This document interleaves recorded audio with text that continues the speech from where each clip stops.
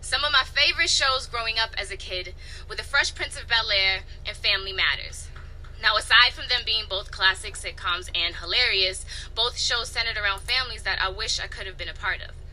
See, neither the Banks nor the Winslows were perfect. They each had their fair share of problems, and they argued, but they always seemed to settle their disagreements by sitting down, talking to each other, and coming up with solutions that benefit all the people involved. My family is not like the sitcoms. Growing up in my house was like waking up every day in a minefield. We had to be cautious and walk carefully around our issues or everything would start to explode.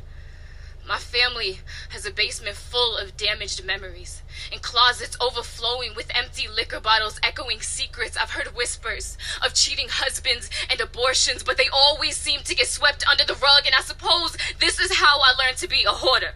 How I was taught to gather all this hurt but still keep it hidden from everyone. My family says not every story belongs on a stage. Says the narrative we give should only focus on the good moments. When I broke character and tried to overdose, they closed the curtain. When I wrote poems about being abused, they tried to cut my mic off. When I told my story anyways, my father said I needed to act right. And my father, such a bold character is he, that walking demolition. I still don't know if he is a proud man filled with stubborn and anger or a troubled boy who buries his fear in the palm of his hands. I've watched him as he bulldozes his fist through every hallway of every house, and I hold the days when I can tell myself, at least it's not my mother this time. At least he never got to me, and I can only hope that the holes in the wall will serve as some type of metaphor for all the pain trying to escape. But mommy doesn't like a messy home, so we hang picture frames all over the house and say, look at how happy we are in the photo. Don't pick it up. It looks perfect, exactly where it is, and despite all the destruction behind us, we just keep smiling. We keep silent. We just keep cleaning up the mess and pretending this is normal. We hide it all. All the pain, all the secrets, all the tears, all the fighting, all the bruises. My family is not sitcom material, but we do know how to play our parts. We memorize our lines. We stay in character. We stick to the script and never expose what happens behind the scenes. I used to want a family like the ones I saw on TV. I wanted to be happy like the Banks or the Winslows. And then I realized it's just a TV show. But maybe my family is like theirs. They're all actors. Just like us. And that was Anita D performing Family Matters. That was deep, y'all. Y'all like that one? I like that one too. Episode number 16, Words I Never Said podcast. Let's go.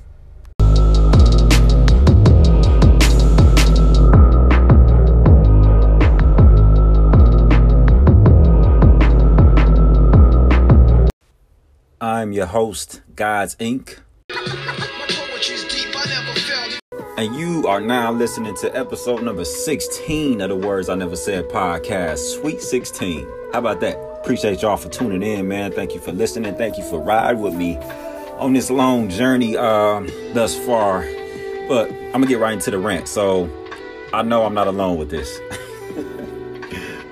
And I don't understand the meaning of this either. Okay? What is the purpose of the PP dream?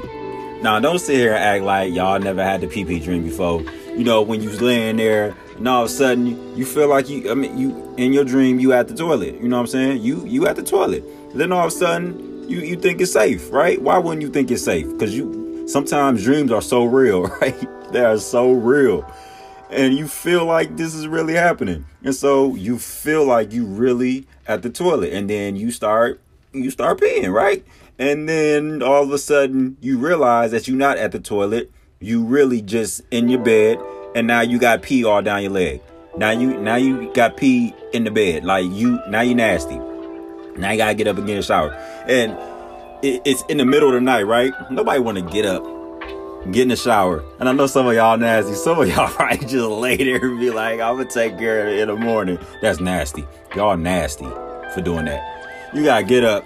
You gotta get in the shower. You gotta wash that pee off. You gotta change. Like, it's a lot of work that come from that pee dream. Like, and I don't understand Like, why is it happening? I don't even know. Is it like, because I know God is a jokester, right? Sometimes he can be, right? So look at a giraffe. Like, if you can't look at a giraffe and be like, God got a sense of humor, I don't know what's wrong with you. He's a long neck animal, and he just long neck. Like, you can see, man, you ever seen those nature documentaries where it shows how they fight and they just swinging their necks at each other? Like, that's hilarious. That's a proof that God got jokes, right?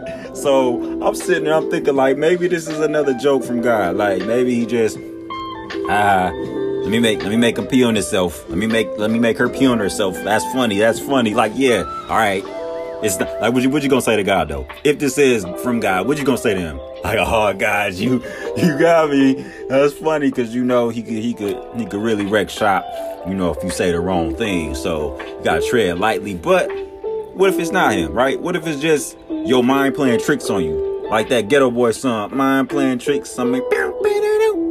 Like, I probably should have had that playing. But what if it's just your mind playing some evil tricks on you, right? And it's your body working against you. Like, what kind of that should be in a movie or something. Like, I know it probably already is, where your body is working against you and it's conspiring all these different things to put you in a bad situation. Like, I don't get it, man. It's just annoying. And now it's even gotten to the point where I'll go to the bathroom, right? And I will think that I'm dreaming for a second, right? And so and you know, fellas, I don't know if ladies, if y'all like this, but fellas, if you stop in the middle of your stream, it's not comfortable at all, right? Y'all feel me? Y'all fellas say word. All right, so y'all feel me? What?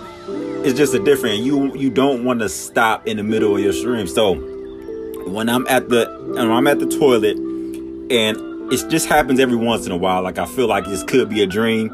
And so after I'm, you know, start and the stream going, then I realize, all right, I'm not dreaming. I can pee in peace at that moment. You know, I can pee in peace. So I don't know what's going on, man. I don't like the pee dream. I don't know who does like the pee dream, but it just has to stop. Like, we gotta come up with a cure for the pee dream, where you can just swallow a pill and you don't have to worry about having the pee dream. And those that's curious, no, I haven't had the pee dream. You know, I haven't had that in a while, actually. Thank you very much. I haven't had it in a while. But some of y'all, we ain't gonna talk about this. Yes, we is. Some of y'all even nastier, because I know some of y'all listening probably didn't stop peeing in the bed till y'all was like 10 years old. Y'all was probably that cousin that nobody wanted to sleep in the bed with when they went over your house, because they knew your mattress was full of piss, right? And it had the yellow stain that just couldn't come out because you peed in the bed so much. That's probably you. And if it is you nasty. And I just told your business. Y'all stay tuned, man. I got LGB, Lyrically Gifted Brother, coming through. We're going to talk about slam, the art of slam. You know what I'm saying? That's going to get interesting. I'll be right back.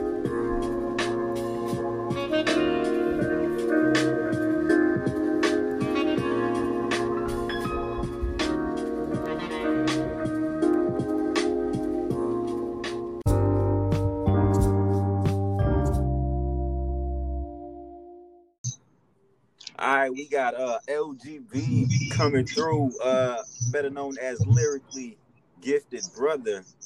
What's going on, man? Fellow New Orleans native, right? Am I right?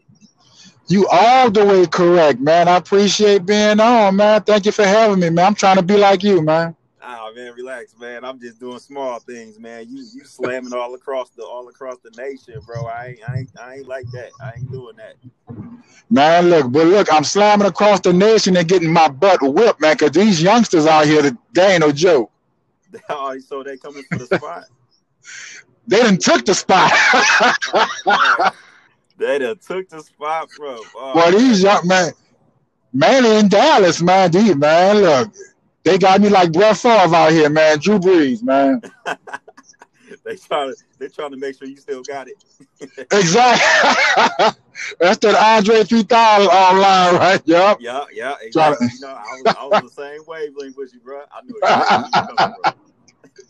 Yeah, man. So, well, let me go back up a little bit. How long have you been performing poetry? I've been performing, honestly, bro, since like since 2000. You know, I took a break in 2005 once the hurricane hit, and I didn't start back until 2009 when I moved to Dallas. Okay. So yeah. 2009. So you've been writing for a minute. So how have you been slamming just as long, or did that start later? Well, it started actually a year later in 2000, you know, because I was on the very first New Orleans National Poetry Slam team when I was living in New Orleans.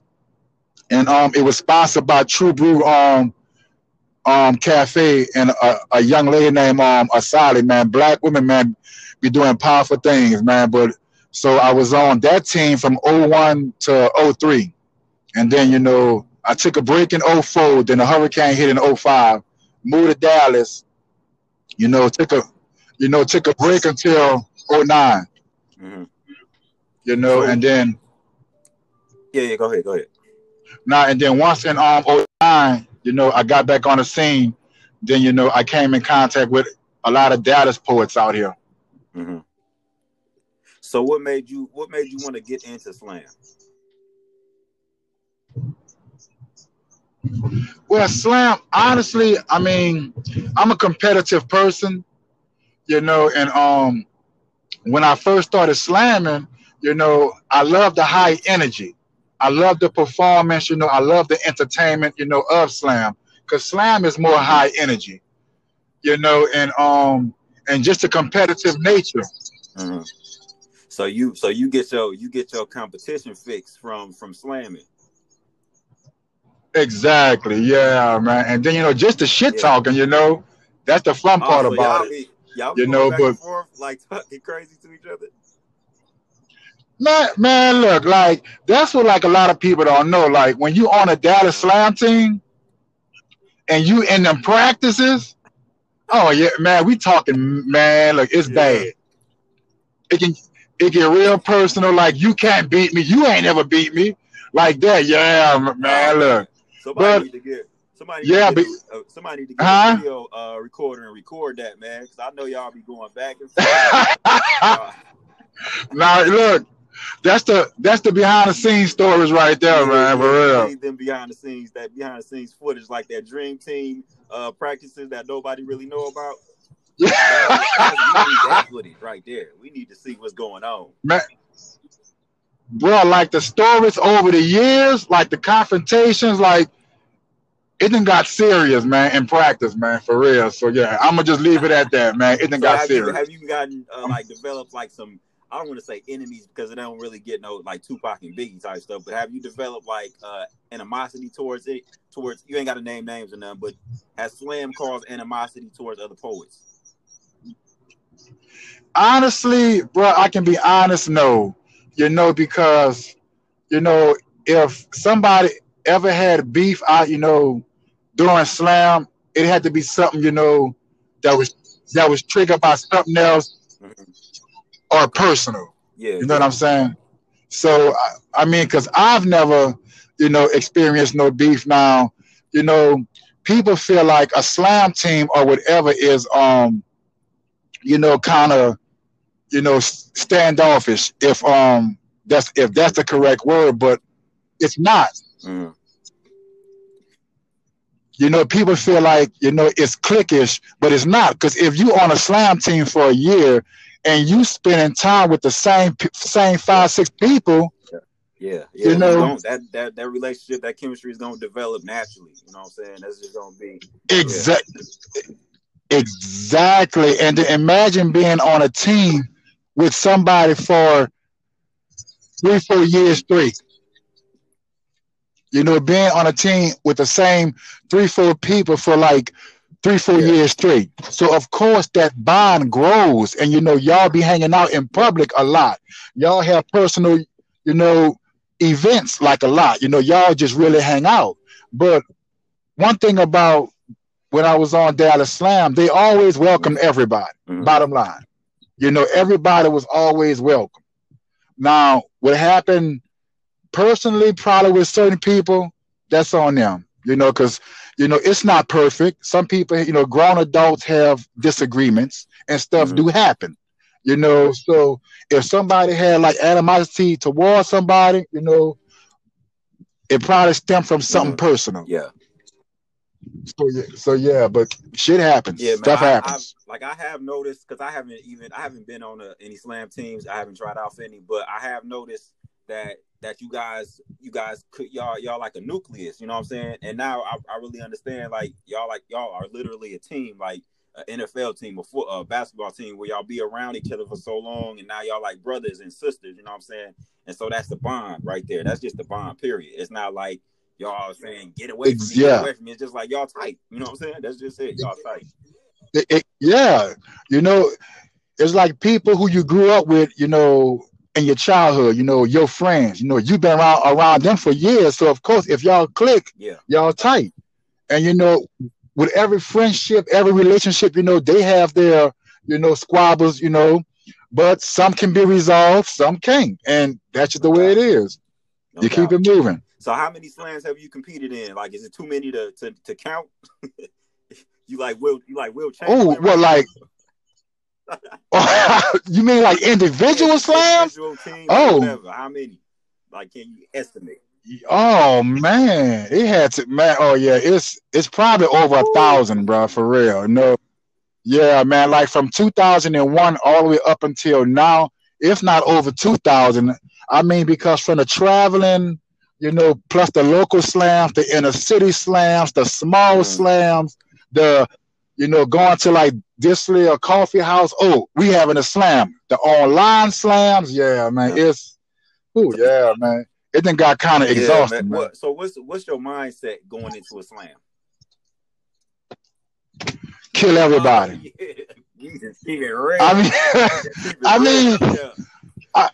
I mean, like that, like poet Don Juan had this poem, years ago called "I Am a Slam Poet," and he had a line and a poet, but the line was facts. And basically the line was, off this stage we friends, but on stage I'm trying to murder you.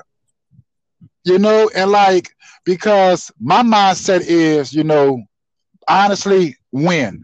Because my thing is this: I'm not gonna travel no 300 miles. I'm not gonna spend no $50, $75 to $100 for an entry fee just to show up and do poems. No, I wanna, I wanna win. And and like it, when people say, "Oh, I just want to share my work," nigga, go to an open mic. I mean, if you want to pay a registration fee and give your money away, cool. But I can't do that. I got 4 kids, so if I'm sacrificing money for slam, I'm going to try to win. Yeah, you trying to eat for real? Like you ain't playing. Exactly.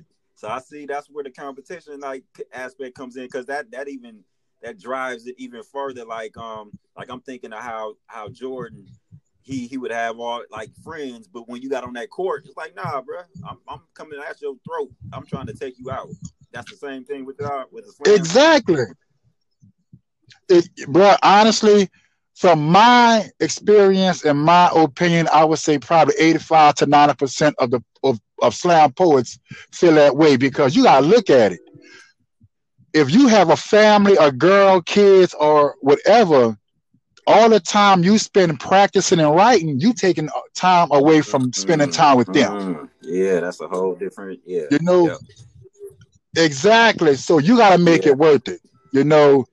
Like my daughter be like, my 5-year-old now, I try to explain to her like where I'm going and what I'm doing. And the first thing that she asked me was, "Daddy, did you win some money to buy me some toys?" That's the first. She don't care about nothing else. All she care about is money for toys. And that's it. I know, but I got 2 girls, man. They got me wrapped around their fingers, so I feel you, bro. Exactly. Exactly. It's like, yeah, I got it. Here, take it. Whatever you want. Exactly. Take it on. Exactly. So it's all good, man. So, all right. So I know that your mindset is going into a slam is you want to kill, right? But I also know that the judges play a big part of that whole situation. So how do you, like, when you go in, are you studying the judges? Do you pay attention to what they would they give a good score for another poet, or is that any of that cross your mind, or do you just go up there and do what you was gonna do? Honestly, actually, as for me, I do. Because what people got to understand, you got 5 random people judging you.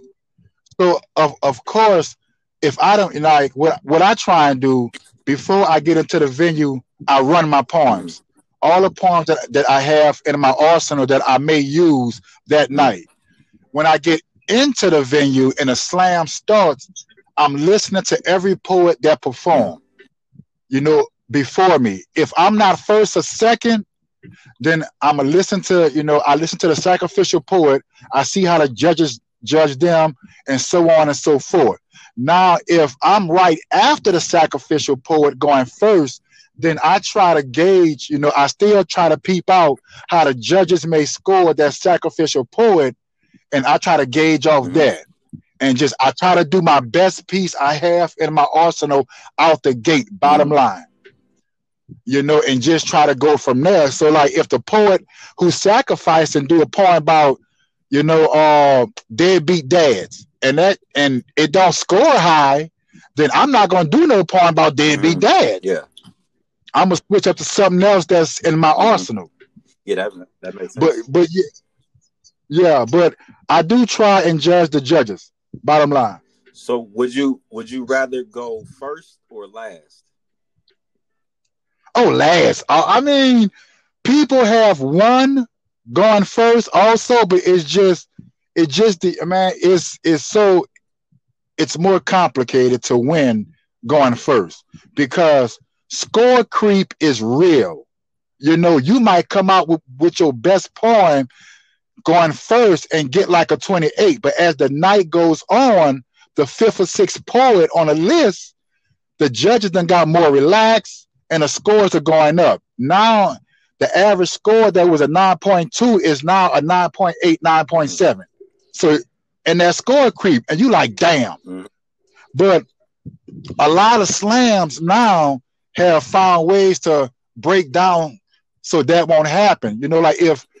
Like when I was on Screen Time Slam online, the way that they do it now, I mean, it was after randomizer slam. If it's 10 poets that's in a slam, they break it down to 5 and 5 and take the top 2 poets from each, the top poet from each 5 and do it like that and get 2 winners. And that's so you won't be affected by score creep. Cause score creep is real. Score creep, yeah. This is all new to me, bro. Like I said, I haven't slammed. I maybe slammed like a handful of times. So, and it's been a while. So this is all new to me. I never heard that term before. Yeah, score creep. Yeah, it's real. So, have you ever seen like poets really? Like I know you say y'all joking, and y'all kind of joking getting to it on the slam teams, but outside of y'all team, have you ever seen like one slam team member get into it with a whole nother different slam team member to the point where it's like friction and tension, and you feel like something's gonna pop off? Has it ever gotten that bad? I mean, I've seen regular poets do that, and like, these, like a long time ago, these 2 poets, were slam poets, and certain little small comments was made, and on social media, then it spilled over to the stage, and it was bad to whereas they wanted to exchange addresses and meet up and just go to blows, because one poet dissed the other poet while like it was like a Biggie Tupac thing in person, like they was dissing each other while the other person was in the building, like that, and one dude had his girl in the house one night, and we was like, oh my God, this is bad. And so they need to stuff because a lot of people had this mindset where poets is soft and it ain't as hard as the rappers. And it's like this poet had a pistol, like you don't get a hard man, poets be packing. Poets pack. We pack now for real, because it's like how you say they think poets are soft. Nah. We just know how to be Yeah, lovable. exactly. You know? we know how to keep a cool head, man. But once that thing pop Exactly. off, is yeah, we just like anybody else. I relate. I Exactly. can relate to that. Exactly. So overall, man, because when I talk to other people, they kind of feel like I get the impression that slam has a bad rap. Where they don't want to get involved in it. Like, why do you think slam has that rap? I think like a, a lot of people feel that way because a lot of poets feel like I don't want my work being judged. Like you can't judge Mm-hmm. my work. And even when some poets slam, some poets, some judges might give like you think that you got a hot ass poem. You done spit it to your friends at these other venues and the poem is hitting like yeah. And when you go to certain venues and you get a judge that might give you a 4.8, you like, wait, Mm-hmm. what? You mad because you know you feel like deep down inside this poem has scored higher somewhere else. Or you feel like that your personal poem is worth more than what somebody has given you. And long story short, some poets just feel like you can't judge my Mm-hmm. work, or I'm not in it for the competition. Slam brings out the worst in some people, and which in some poets it does, Mm-hmm. but I think slam. But what poets got to understand, slam is only a door; it is not the house. Mm-hmm. Because I know a lot of poets who probably slammed 1 year or haven't slammed at all and it's real successful without Mm-hmm. slam. Some poets just use slam for the connections, to build their brand and meet new poets in like other cities. Because when you go to these out of town competitions and these regional poetry slams, national poetry slams, you meet a lot of people and it help build your brand. It help you book features and so on and so Mm-hmm. forth. But some people just don't like the competitive nature of Mm-hmm. slam, which is, Yeah. understandable. Yeah, that's generally what I hear. Just the competition, and then I also heard, um, yeah, I don't want my work being judged and stuff like that. So I get that, but also see the other side of it where there are benefits, like all the stuff you just said. Like there are benefits to slamming, whether it's money, whether it's getting I guess catapulted into the atmosphere a little quicker because you can do that quicker through slam versus open Exactly. mic.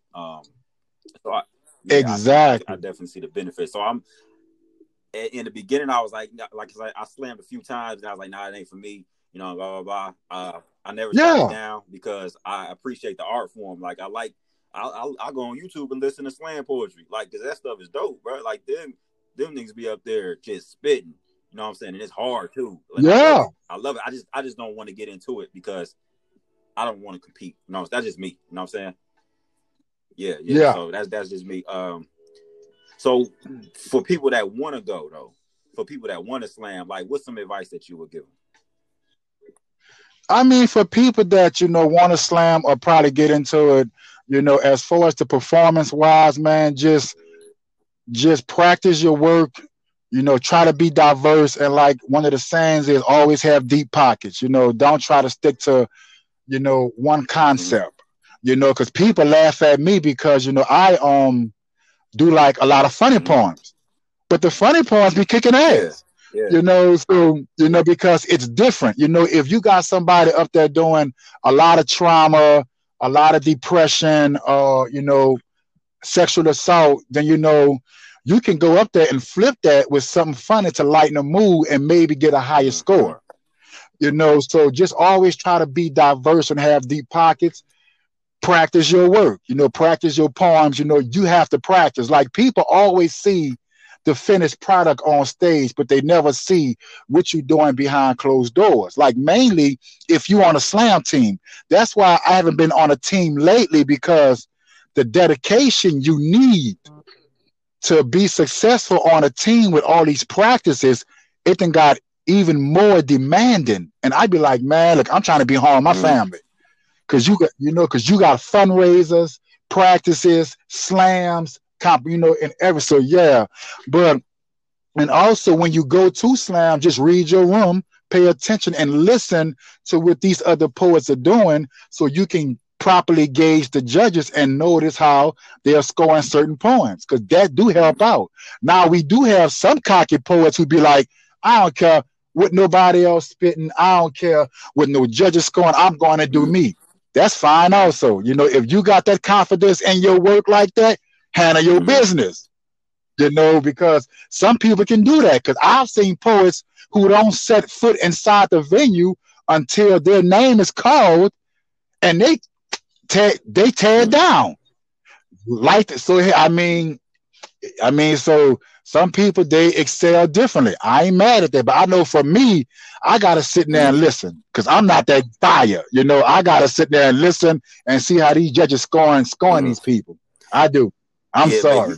You clearly out here playing chess with slam poetry. You clearly out here playing chess, reading the judges. I'm trying, man. It's definitely. See, I like that aspect of it. Like, I guess when I was doing it, I didn't really see it that way, where you got to go in there and play chess. You know what I'm saying? That's exactly, like, I love playing chess. Like, I play chess for hours. So I like that strategy aspect of it. I didn't let that click before. And it's kind of piquing my interest a little bit more right now, honestly.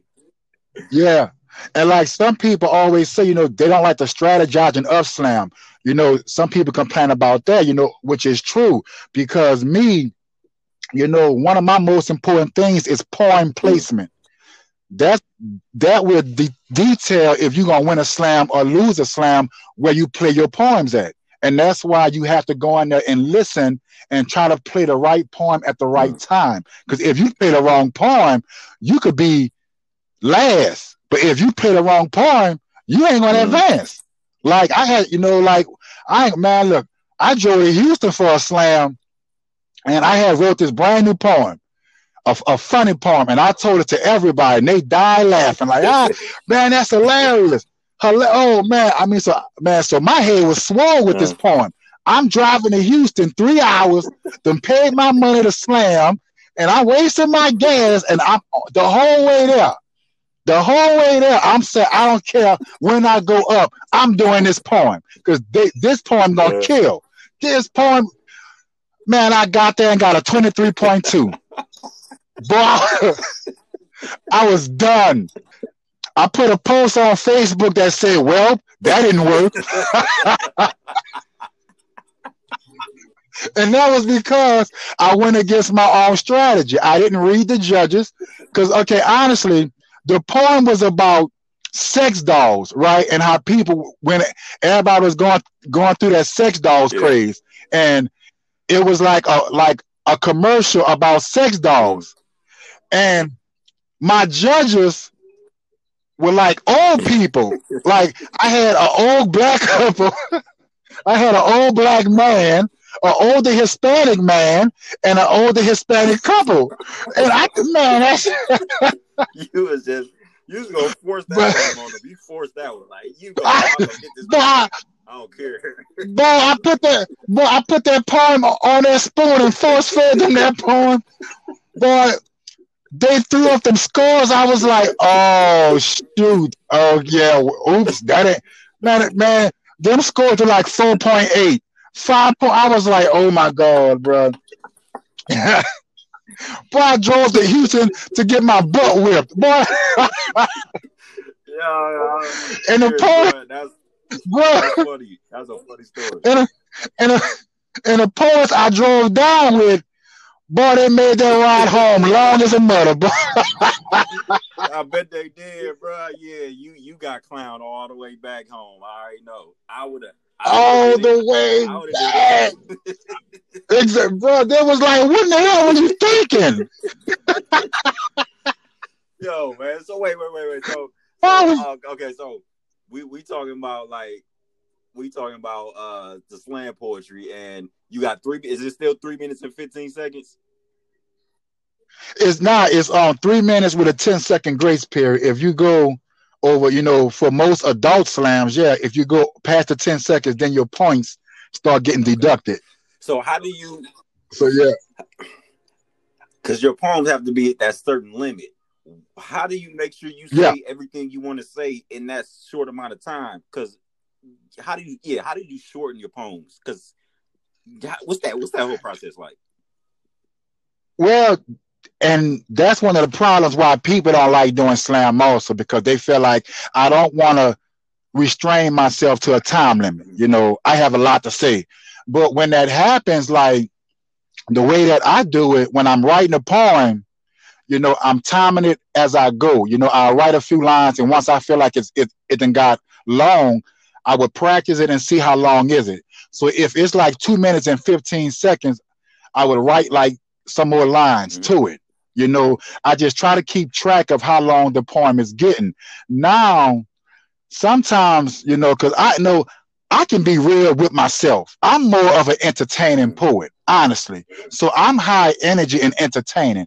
I'm not a great writer.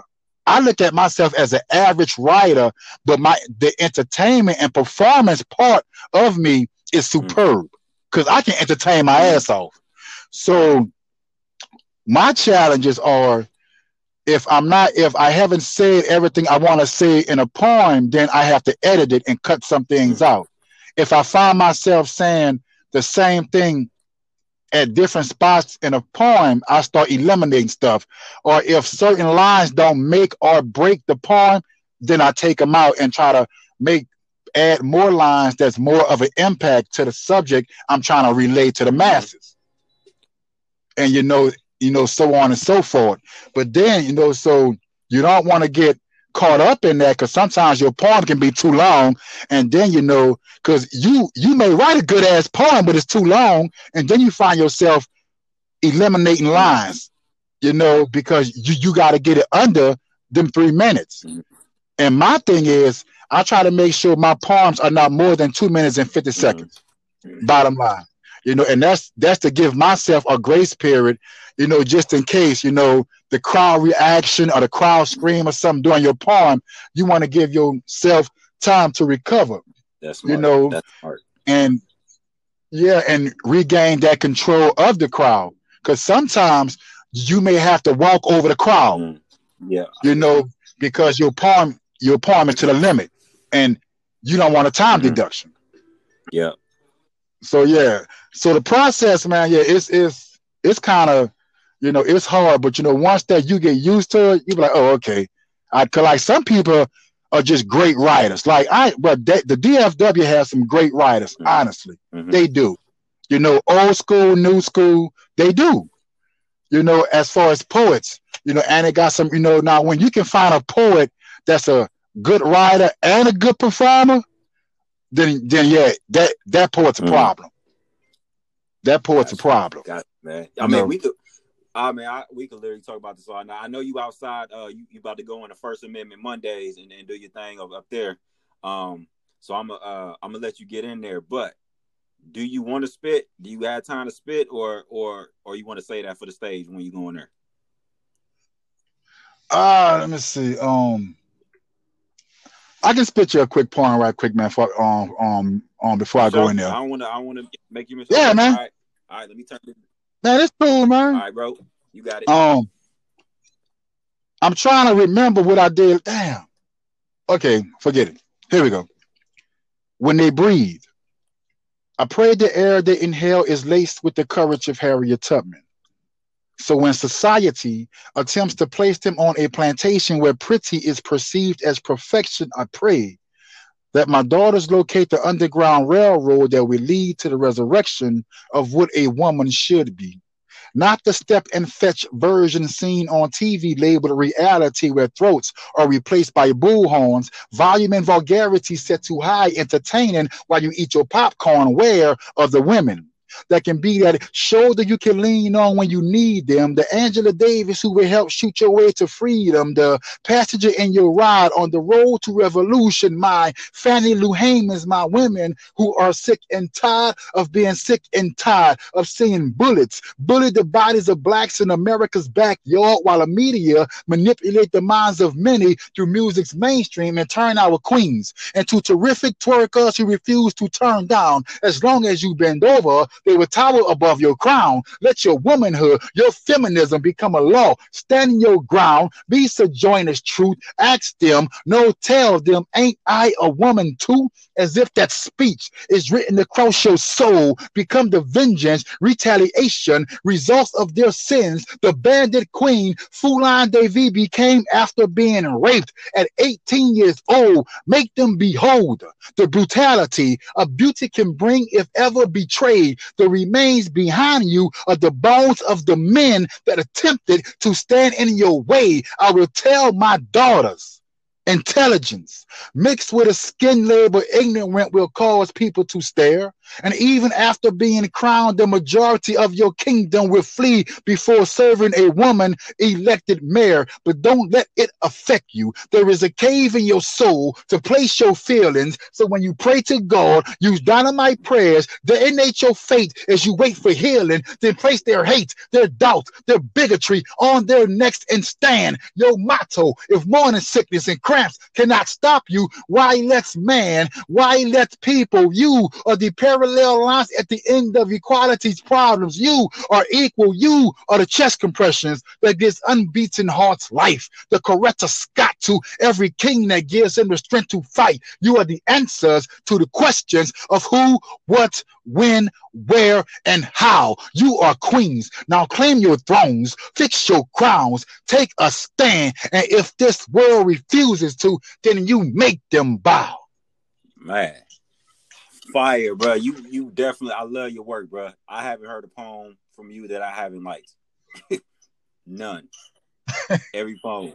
I appreciate it, no man. Doubt, bro. No doubt, man. I appreciate you coming through on a podcast.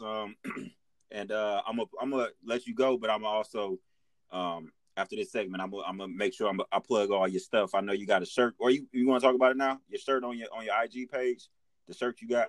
Yeah, no problem. But thank you.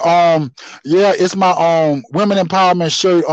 It's my She Be Woman shirt. It's inspired by one of the poems I've written, and that I slam with, it's she be woman, she be warrior, protector, provider, savior, survivor, mother, daughter, she be woman, and that's on my Instagram, which I do sell, and I'm starting a Instagram live also, and all the donations gonna go to different women charities.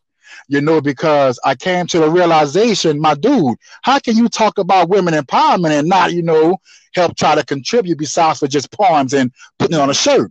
So I said, you know what? So once I had that epiphany, I'm saying, you know what? Let me get my stuff together and, use my platform to help out and donate to different women charities that help women. So if anybody want any info on that, just follow me on Instagram at LGB Poet, and that's on Facebook, Twitter, and everything. That's my social handle on everything, LGB Poet. No doubt. Y'all follow LGB Poet. I'm going to definitely cop a couple of them shirts. I know women in my life that will definitely appreciate it. And yeah, man, you get on stage, man, tonight at First Amendment Mondays and blaze it, bro, because I know that's what you're going to do. That's what you on this earth to do, blaze stages. All right, man. I appreciate it, fam. Thank you for having me, man. Bro. For real, man. All right, peace. All right, bro.